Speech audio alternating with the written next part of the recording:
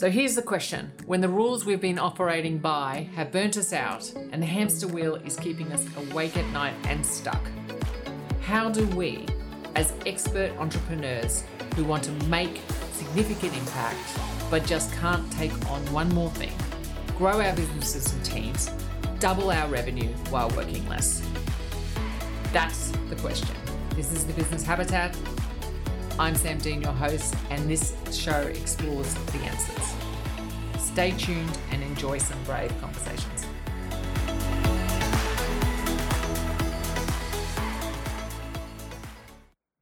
Good morning and good evening to everybody around here, wherever you are.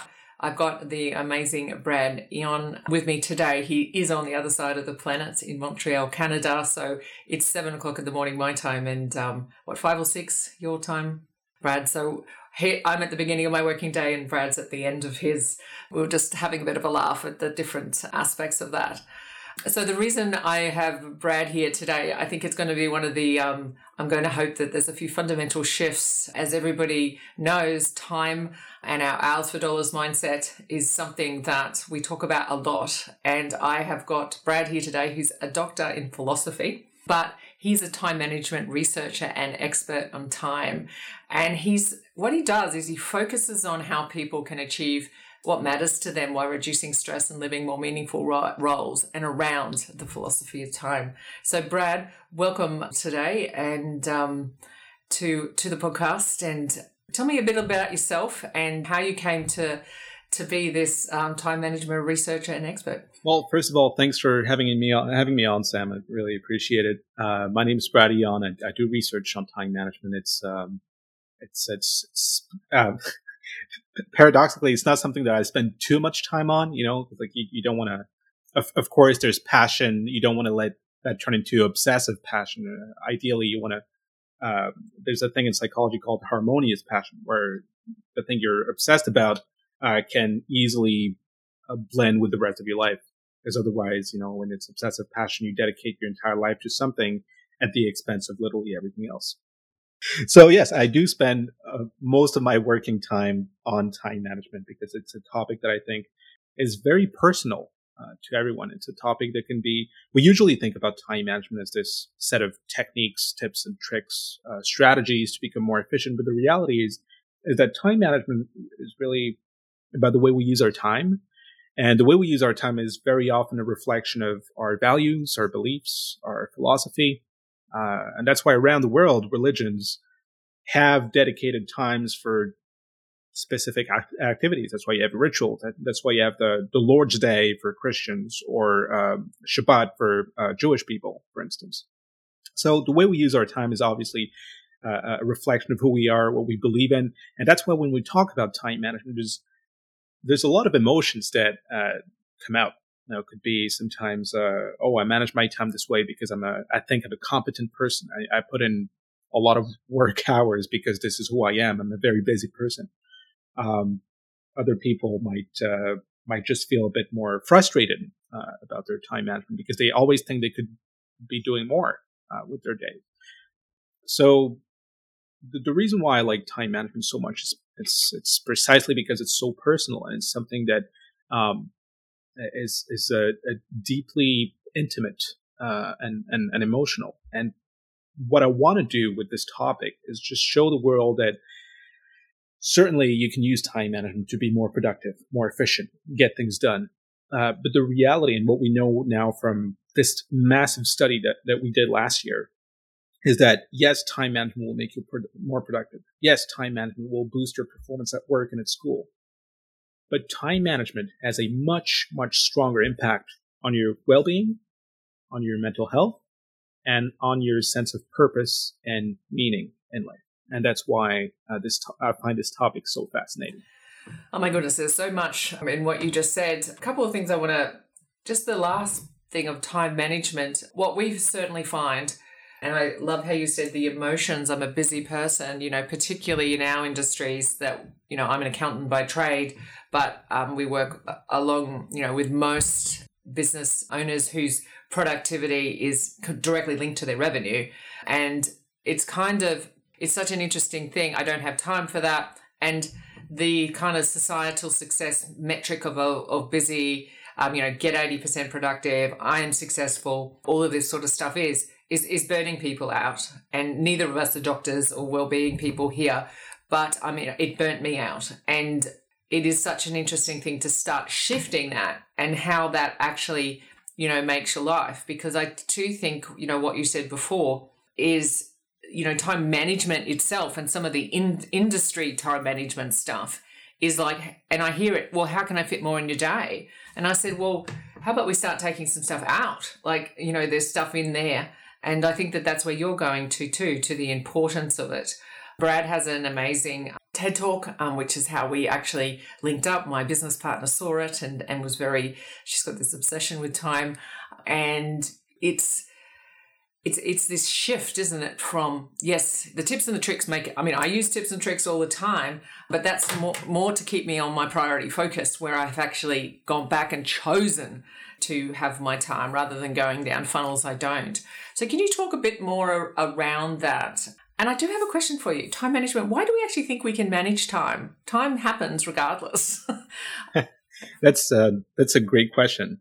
I've heard that question before. So usually some of the, I guess, time management public figures or gurus will say, well, it's not about time management because you can't manage time. Time is this external thing that's immutable. So what you're really doing is task management. I do research on the anthropology and the sociology of time.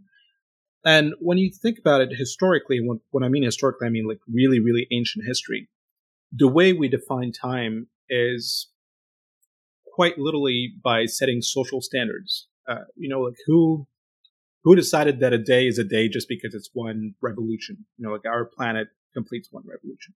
Who decided that a second is a second? Sometimes, in very ancient human beings used to, track the months using moon cycles. So in a very real sense, when you structure your day, when you use some kind of external element like the moon or a clock or a schedule to structure your time, you're actually structuring your time. That becomes your experience of time. So I do think that in a very real sense, yes, time can be managed because the tools that you use, the calendar, the to-do list, the clock, even though now we almost all use the same clock and the same calendar and so on, we think that these things are like external and they're objective. The reality is that we just agreed on this.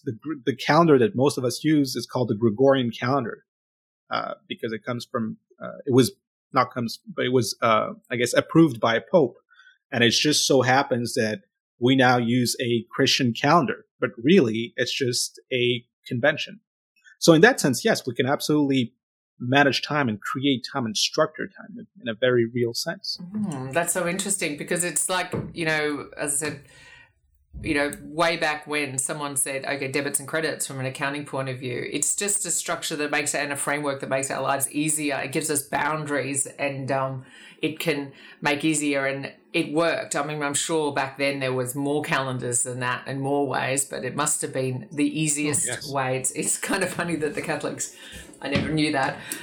Oh, absolutely. Even to this day, there's some indigenous tribes in Brazil and Nigeria where, because they don't use clocks, the way they would set up a meeting, for instance, is by saying, tomorrow, let's meet up there when the sun is at this position. And they use, they would point their finger at where the sun would be located at that particular time.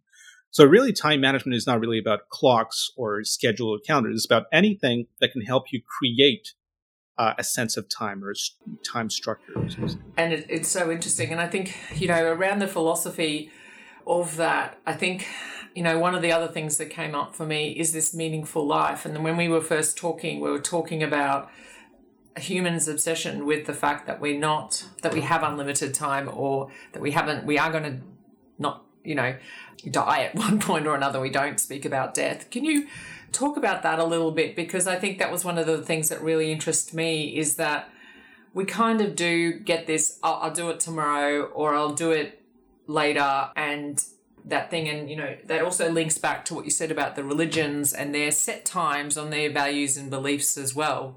Oh, time management, I think, is deeply connected to our sense of, I don't want to say mortality because this word makes some people feel anxious, and rightly so. But a sense that time is limited. And that's why we need to manage time in the first place, to make the most of it. Because we wouldn't need to manage our time so precisely and so effectively if we had an unlimited amount of time to live. And so you mentioned earlier this idea of time management being linked to meaning in life. And there's a reason for that. It's, first of all, yes, we realize that life is not forever. Like, we at some point we're going to vanish, and so we need to make the most of it. But also, in a very practical sense, when you look at the research that's been done on what we call our sense of meaning in life in the past 60 years, we often think that meaning in life is really about these exceptional, almost like revelatory experiences that some people have, like a religious experience. But the reality is that people's sense of meaning in life derives from very, very mundane day-to-day activities. And more specifically, having a sense of that your life is meaningful boils down to three particular things. The first one is having a sense that your life is ordered and predictable rather than chaotic. The second one is having a sense that your life is guided by goals or objectives that you value personally. And the third one is a sense that your life matters in any way. It could be, taking care of a child. It could be fighting for a cause that's bigger than you, something that you really believe in. Now, so those are the three major pillars of a meaningful life. And when you think about it, what does time management do? Time management first helps you have a more predictable rather than chaotic life. And second, when you manage your time, usually you manage your time in a way that helps you accomplish some kind of goal that's valuable to you. And third of all, time management. When you manage your time, by definition, it presupposes that your time matters. So in that sense, time management is one of the key ways, one of the key devices that we've had this for our entire history to achieve this sense of meaning in life. And that's why the two are so intimately connected. When you finally arrive at a point where you can look at your schedule and say with all honesty that this schedule, the way it's structured, the way I use my time, reflects my goals, my values, my beliefs, my philosophy, that's where you have this sense of meaning in life. And that's what good time management is to me. It's not necessarily whether you're being efficient, you're being productive, and so on. It's whether or not you can look at your schedule and say, honestly, this schedule is a reflection of my values, my beliefs, and my philosophy. Wow. I think people, can you just go back and listen to that little bit again, when you're listening to that? Because I think that's where I think quite often we're seeing people, I've never heard it explained like that, but it is my belief as well, is that particularly the ordered and predictable, the most, when we're doing staff surveys and everything, the most common, and I'm going to go 85%, and it doesn't matter if it's to leaders or to administration, it doesn't matter what type of role within the organization it's I just want to start my day and finish it with what I wanted to achieve. And that's usually the frustration. We work very hard on a lot of that stuff. What I found interesting is, because I sort of thought it was a planning problem, that people really don't sit down, on their day and get it. But I think a lot of people do that, particularly in our industries. But then they get in, they start, and it just goes boom. It just blows up. And then they get to the end of the day and they're tired and exhausted. And then, the second one as well is the goals. And I think too, quite often people will be setting their schedules up and everything, not then having the behavior around them to keep to that schedule. But the goals are actually not theirs. They're what should be done, what your boss wants done, or if you're a leader or a business owner like ourselves, it's like what you think you should be doing as opposed to what you really would want to be doing. And I think, when you take that back, for me, I used to be one of those people who used to come in and go, I am so busy, I am so tired, but I never get anything done that I want to get done. Like, as you said, the goals and the objections. And while I did feel some importance because of the role I had, the title, which really doesn't mean much, it was that. So how much does your research show that if you are really good at time management and stuff like that, but you're on the wrong track. Are you finding people are skewing off with that as well? Is that something that makes it more difficult? Not in my own research, because what we looked at is time management ability. So what are your time management skills, and how does that align with, all kinds of different outcomes like performance, mental health, and so on. However, I do know of some research by, he's a time use researcher, John P. Robinson. And what he did was, so any government really, so most governments since the 1960s ran time use surveys. And those surveys were distributed to thousands, if not tens of thousands of people every year, asking them over a period of 24 hours to sometimes a week, what are you doing with your time? Every 15 minutes or every 30 minutes. So it's like a more or less accurate log of how people use their time. And so because we have this data almost year to year from at least 1965, we can see how it correlates with things like happiness and health outcomes and so on. And what John Robinson did find in 2013 was that by far the happiest group in the United States was called the Never Never. And it's called the Never Never because those people had two peculiarities about how they use their time. First of all, they never felt rushed, never felt time pressed. And second of all, they never felt like they had too much time on their hands. So it's not so much that those people had ample leisure time that was very passive and they didn't have much to do. It's that they were never rushed, but at the same time, they always had something possibly meaningful to do. And that leads to the highest possible level of happiness, at least in the United States. And that's about 8% of the surveyed population. So it's a very small minority, but those people are extremely happy. And I think that makes sense because we know from psychological research that, of course, if you're busy all the time and you're constantly in a state of time pressure, it's really bad for your mental health and your physical health. There's very clear physical markers of time pressure. At the same time, if you have too much time on your hands and you don't know what to do, then that'll lead to first boredom, and then in more extreme cases, depression, anxiety, and all the negative health aspects that come with that. And that's why something that a lot of people don't know is that the first modern time management studies that we know of back in the early 1980s were not so much interested in productivity or performance as they were with depression, anxiety, boredom, particularly in the unemployed people.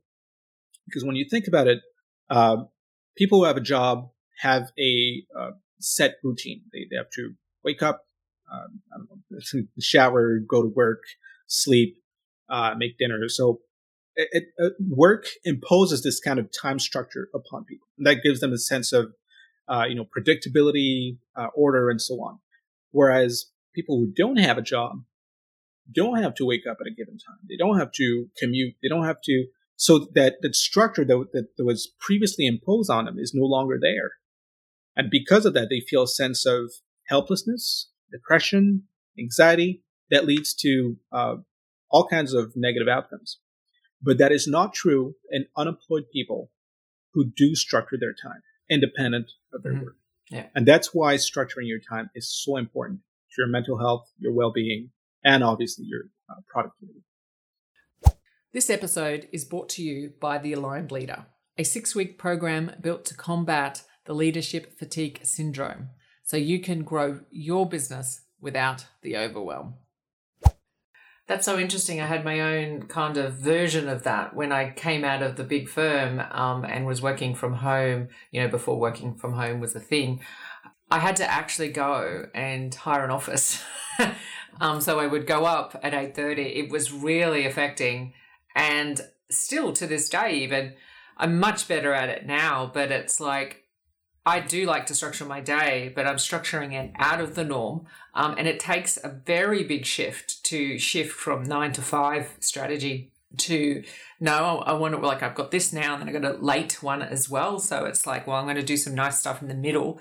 And it's taken me a lot of mental work to do that. But when I first did it, the mental ability to get out of bed was really difficult. It was really difficult. So I can see where that happens. Absolutely. So, maybe this, lazy generation or whatever. And I think that that's something we should look at going forward when people's days are less structured. Everyone's asking for flexibility and stuff with work. And now why there's a lot of negativity, we've also got to look at what you're saying there. We've got to look at the positivity of it as well. There is good reason for structure, but, some people do use it as sticks and stuff like that. But yeah, I hadn't really thought about that day because, I was saying, well, what's wrong with my mindset?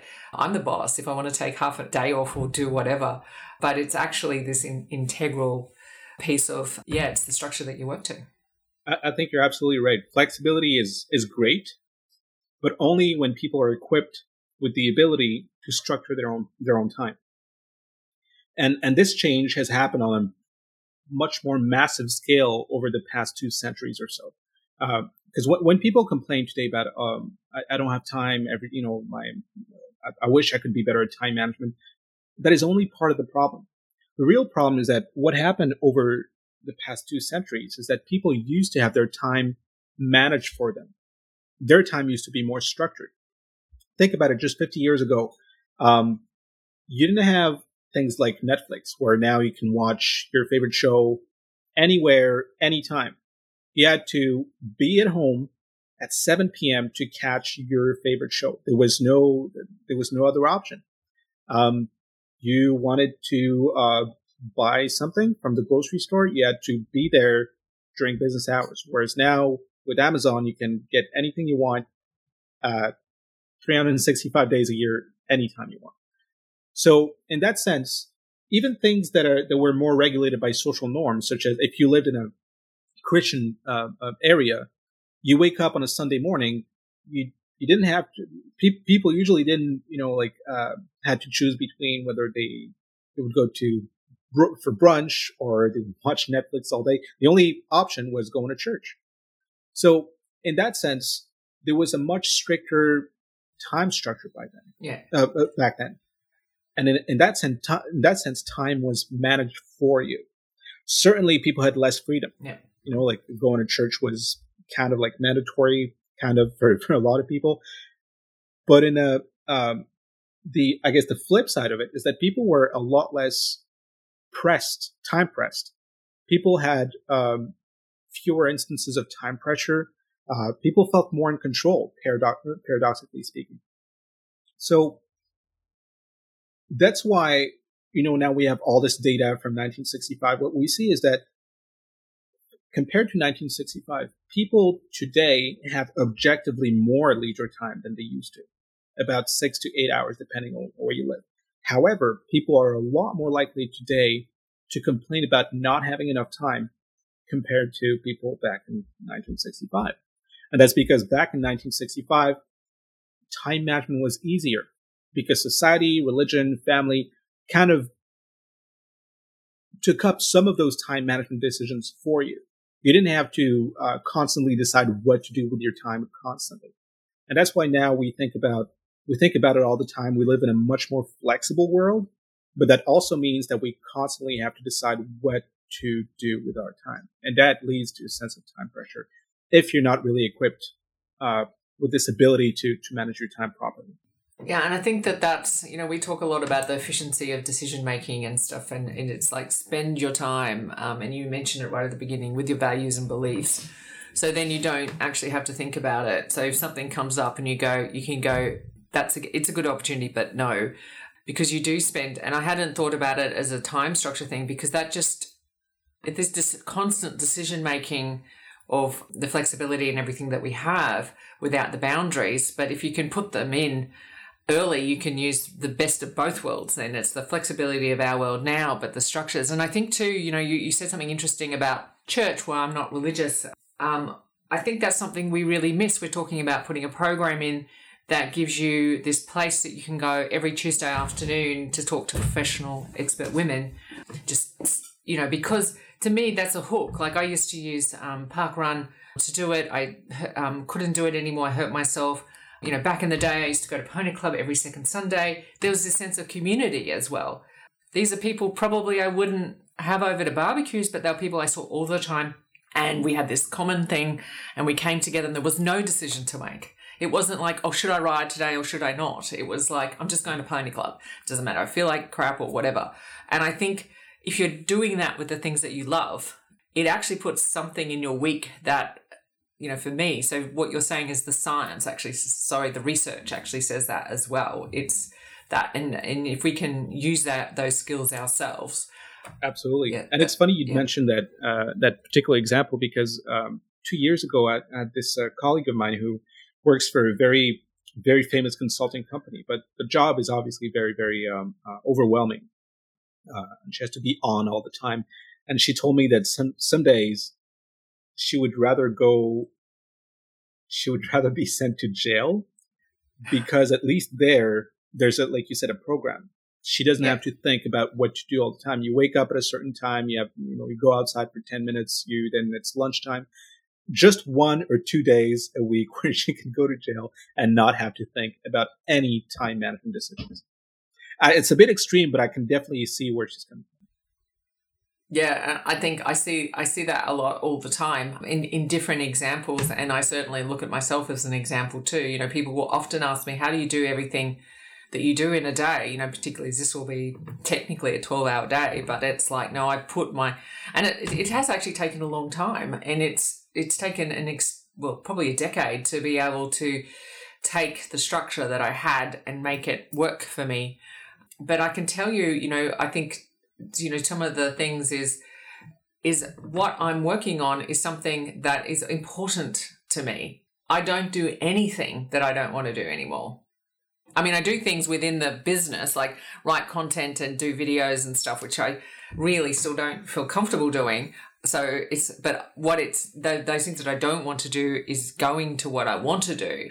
But I've got rid of everything and it's been hard. Like I've had hard conversations and stuff.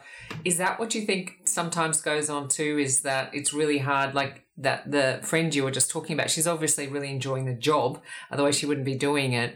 But, you know, it's actually what you're spending your time on too that affects people? Absolutely. You know, obviously it's going to make things tremendously worse if you have to spend a lot of time on something you don't enjoy. Because you get not only the stress and potential burnout, but also the complete dissatisfaction that comes with working a job that you don't like.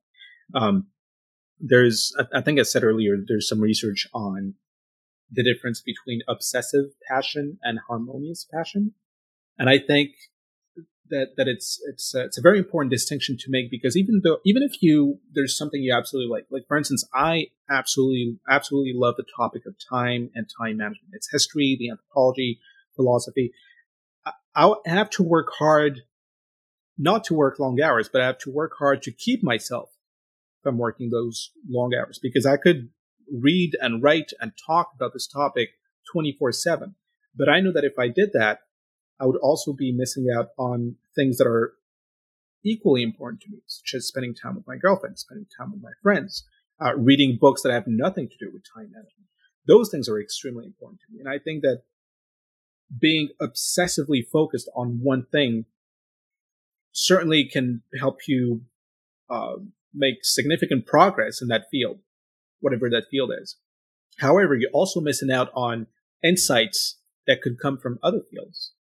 You know, for instance, there's a lot of things that I learned about time from books that have nothing to do with time management. Yes. But I also think that a well-rounded life consists of not just focusing on one thing, but also, you know, being a friend, being a partner, being a citizen. And I think those things are extremely important for many reasons, even from a social perspective. Taking time to go vote, I think, is very important. Taking time to learn about your local community, to spend time creating new friendships, making new friends. That's also extremely important. Because again, from a social perspective, what we now know from time use research is that time spent alone has been skyrocketing since the mid-2000s. And that's obviously, we now know from psychological research that has a huge, huge negative impact on our well-being, mental health, but also ability to cope. Because when something bad happens to you, it's going to be a lot less bad when you have a strong social support network. That's interesting. 2000s, not those pre-COVID, and then we hit COVID, and where it absolutely skyrocketed. Yeah. Yes. Yeah, everyone blames COVID on some of these problems, but they've been happening for decades previously.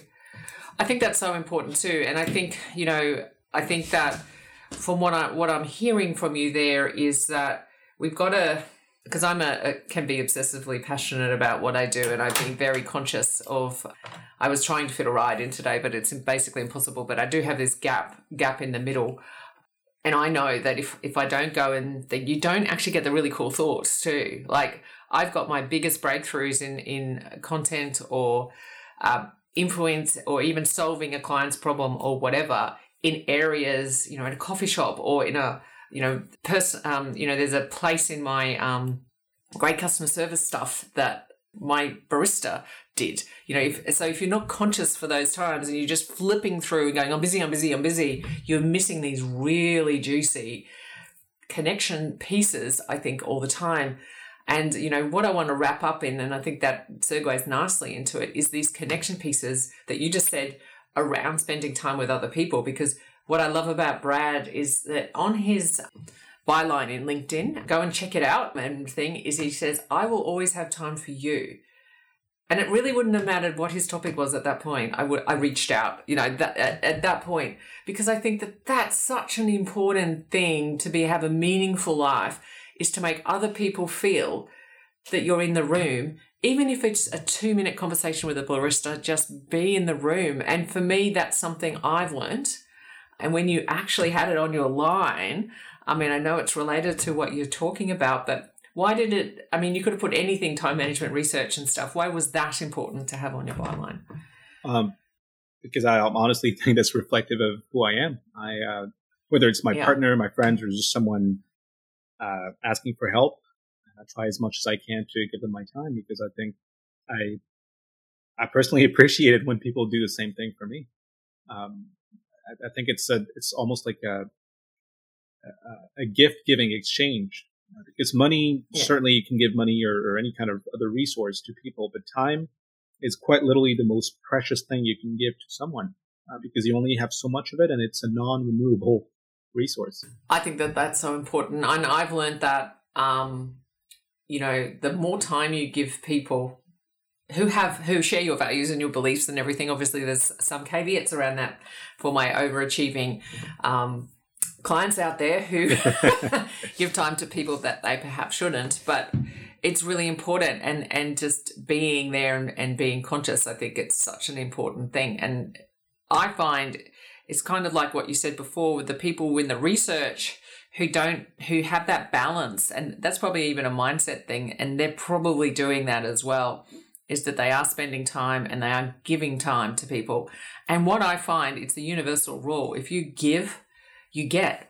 Yeah. And then you get other people's time as well. So absolutely. Yeah, absolutely. Thank you so much for your time today, Brad. I think that if there's one thing that people could do in the next day or two, what we like to always leave everybody with, is something that they could do that's small, that's not going to take a lot of, dare I say it, time, that they can start thinking about, the concept of perhaps where they're spending their time, or the structures. There were so many things to go through. What was the one thing you would like them to take away?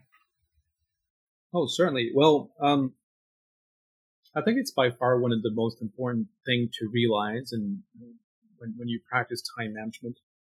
Let me preface this with a very interesting finding from linguistics around the world. Around the world, we know that in virtually all human languages, when we talk about time using specific adjectives.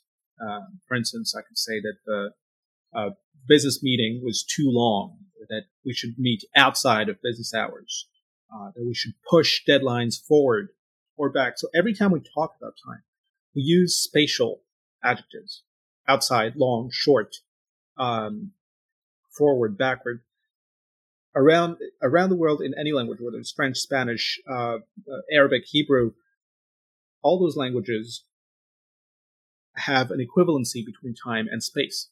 And the reason for that is simply that our brains have no other way of thinking about time than thinking about it as space. We're hardwired to think of time as space. Now, how is that related to time management? It's actually very simple. If you're using a to-do list, good. But I think if our most intuitive way of thinking of time is thinking about it as space, then the most intuitive and easiest way for us to manage time is to visualize it. And for that, you need a tool that is a visual representation of your time. And schedules and calendars are the best tools we have for that. When you have a schedule, you can literally see what your time looks like. At a glance, you can see whether it would be reasonable or even realistic for you to engage in a 3-hour project the next day or not, see what your other obligations are. And seeing time so realistically, so visually, forces you to prioritize better, to have a better understanding of what your time looks like. We are notoriously bad at accounting for time in a systematic way. But when you have a tool like a schedule or a calendar, it's almost like you're putting on glasses that allow you to see time much more precisely and much more realistically. And I think that's important because when we think about time, we almost never think about it in a realistic way. And that's why we have so many time management issues. So I guess what I'm trying to say is try to rely a lot more on a schedule than on a to-do list if you can. Oh, that makes so much sense. Thank you. That I just learned something today. Logically, I think subconsciously, I just went, that makes so much sense. Because, you write your to-do list. Sorry, everybody, I just showed Brad my to-do list.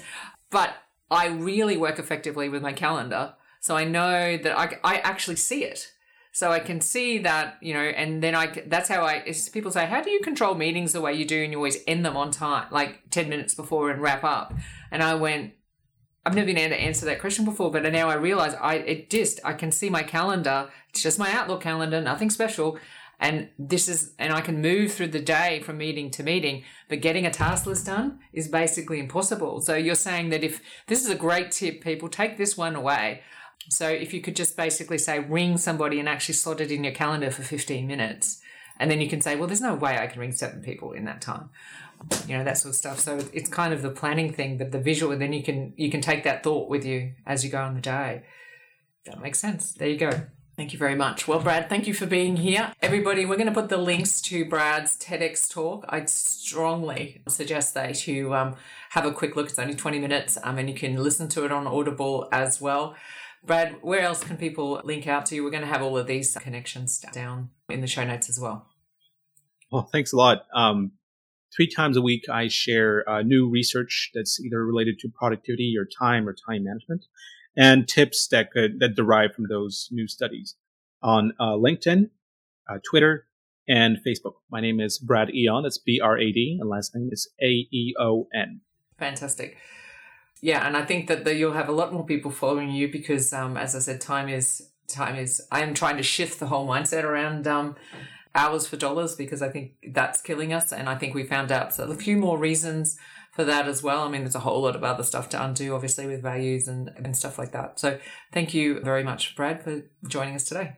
Thank you, and everybody else. As always, be brave and continue the conversation.